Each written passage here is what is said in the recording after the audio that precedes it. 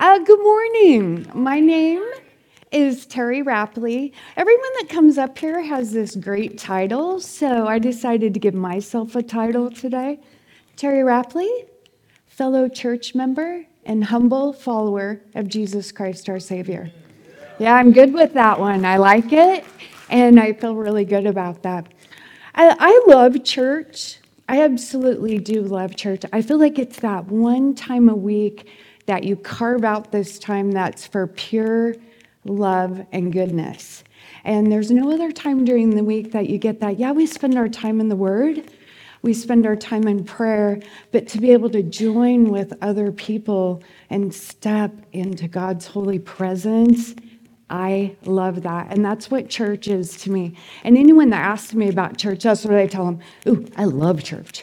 Because what other time in our lives do we dedicate to pure goodness? And interestingly enough, in the month of June, we have been talking about virtues. Now, virtue, I had to actually look up the word virtue. It was one of those words that you think you know what it means, but if someone came up and asked me what it meant, I wasn't sure that I would really be able to know how to answer it. So I looked it up. I'm super glad I did. One of the definitions of virtue, moral excellence, goodness, and righteousness. So we've been talking about virtues. As a Christian, we're talking about pursuing a life of moral excellence, goodness, and righteousness. Luke shared with us the virtue of wisdom. Irene talked with us about the virtue of courage. And today we're going to talk about the virtue of kindness. And I actually love kindness. It's one of my favorite things. And kindness is actually important for a variety of reasons. One is God says so. God tells us that kindness is important. In Paul, in his letter to the Colossians, he states, "Therefore, as God's chosen people, holy and loved, clothe yourself with compassion, kindness, humility, gentleness, and patience." He tells us we have to put on kindness. And I think there's a reason for that. And one of the big reasons is that we're actually judged by our kindness in the world. It's kind of an interesting thing to me. How does the world know the code of conduct that we're supposed to live by? Sometimes I think they know it better than we do, but we are judged by our kindness. We're a reflection of Christ in the world, and kindness is one of the ways that people look at us. And they will know one of the most common things I hear about why people don't like to go to church is because they think Christians are hypocrites. And it's because they're holding us to this standard. Now, in all fairness, Christians do it too. We actually judge each other by Christian standards and virtues as well. But when it comes to kindness, our kindness is very visible. It's one of those things that you actually can see. And one of the dominant ways that you see our kindness is in how we speak. And not only how can people see how you speak or actually hear how you speak, our kindness or lack of kindness is very visible in how we speak, not just of the person we're speaking to, but to people around us.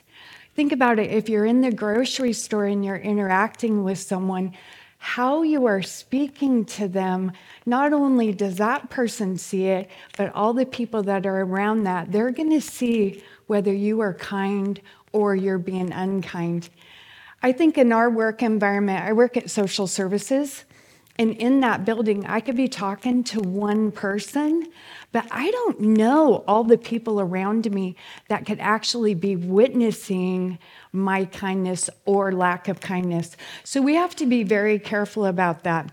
Now, when it comes to Proverbs, Proverbs has a ton to say about how we speak.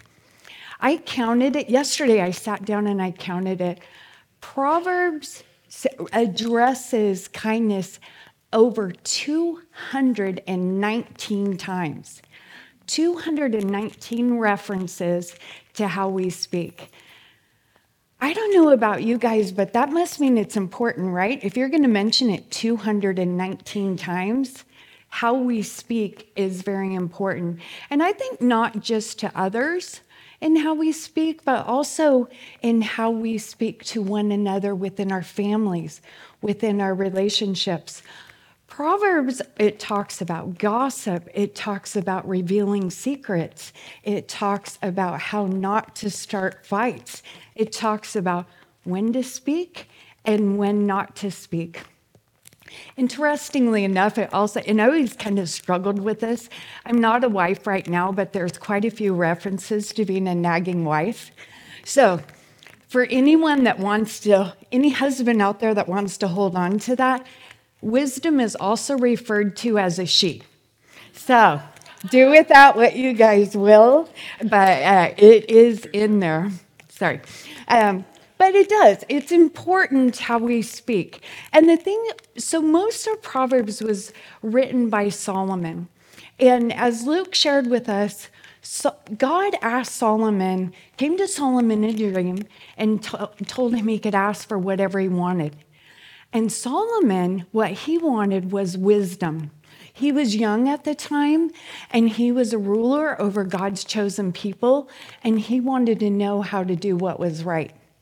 And God was so pleased with that he granted him wisdom. So when we're looking at Proverbs, we're looking at God's wisdom. And God was very clear in his wisdom about how we speak. Now, there's no way in the world that I could go into the whole 219 times. Oh, wait. Okay, it's crackly. So Oh, I'm cracking. Are you okay holding this? Can you guys hear the crackle? Huh? Oh, you guys are hearing my earrings? Oh. Dang it. What about now? No crackle. Thank you, Jackie. Am I on? Say something. Am I on? Okay, can you hear her? Now can you hear me? You can hear me with no crackle? Ooh, note to self, and anyone up here, do not wear earrings in one ear. Okay, so thank you, whoever shared that. Thanks, Nate, for that. I appreciate that. Talk about kindness right there. So I'm not going to go into the whole 219 times that Solomon references kindness. I do, however, want to pay a little bit of attention to three verses that have meant a lot to me. And then I want to talk a little bit about how to be kind. Because I don't know about you guys, but I am challenged by my mouth. It gets me in a lot of trouble. So applying kindness through how I speak is very important, and it's something that we have to address regularly. So 3 of my favorite verses. A man has joy by the answer of his mouth, and a kind word spoken in due season. How good it is. How many of us have had just the right word spoken to us at exactly the right time, and it built us up? It brought us out of that place that we were in. I actually had it happen to me twice this morning. 2 people came and they encouraged me. They said exactly what I needed to hear in that moment. Now, the thing is we don't actually know what the due season for the other person is. We don't know when that other person needs a good word, but God does. So our job is to be in the habit of always speaking kind and encouraging words so that we can be used by Him in that moment when someone needs it. So we have to practice speaking kindness to others. Then it says, pleasant words are like a honeycomb, sweetness to the soul and health to the bones. Not very many things make it through to our very soul, but pleasant words, according to God's word, He says, pleasant words are sweetness to the soul. And right now, there is a ton of science backing the biblical truth that kindness is healthy. It's physically healthy, not just for you who give it, but when you receive it. Kindness is health. I put this other verse up here because, as important as it is to look at how to be kind, it's also important that you pay attention to the things that get in your way of kindness. Do you see a man hasty in his words? There is more hope for a fool than for him.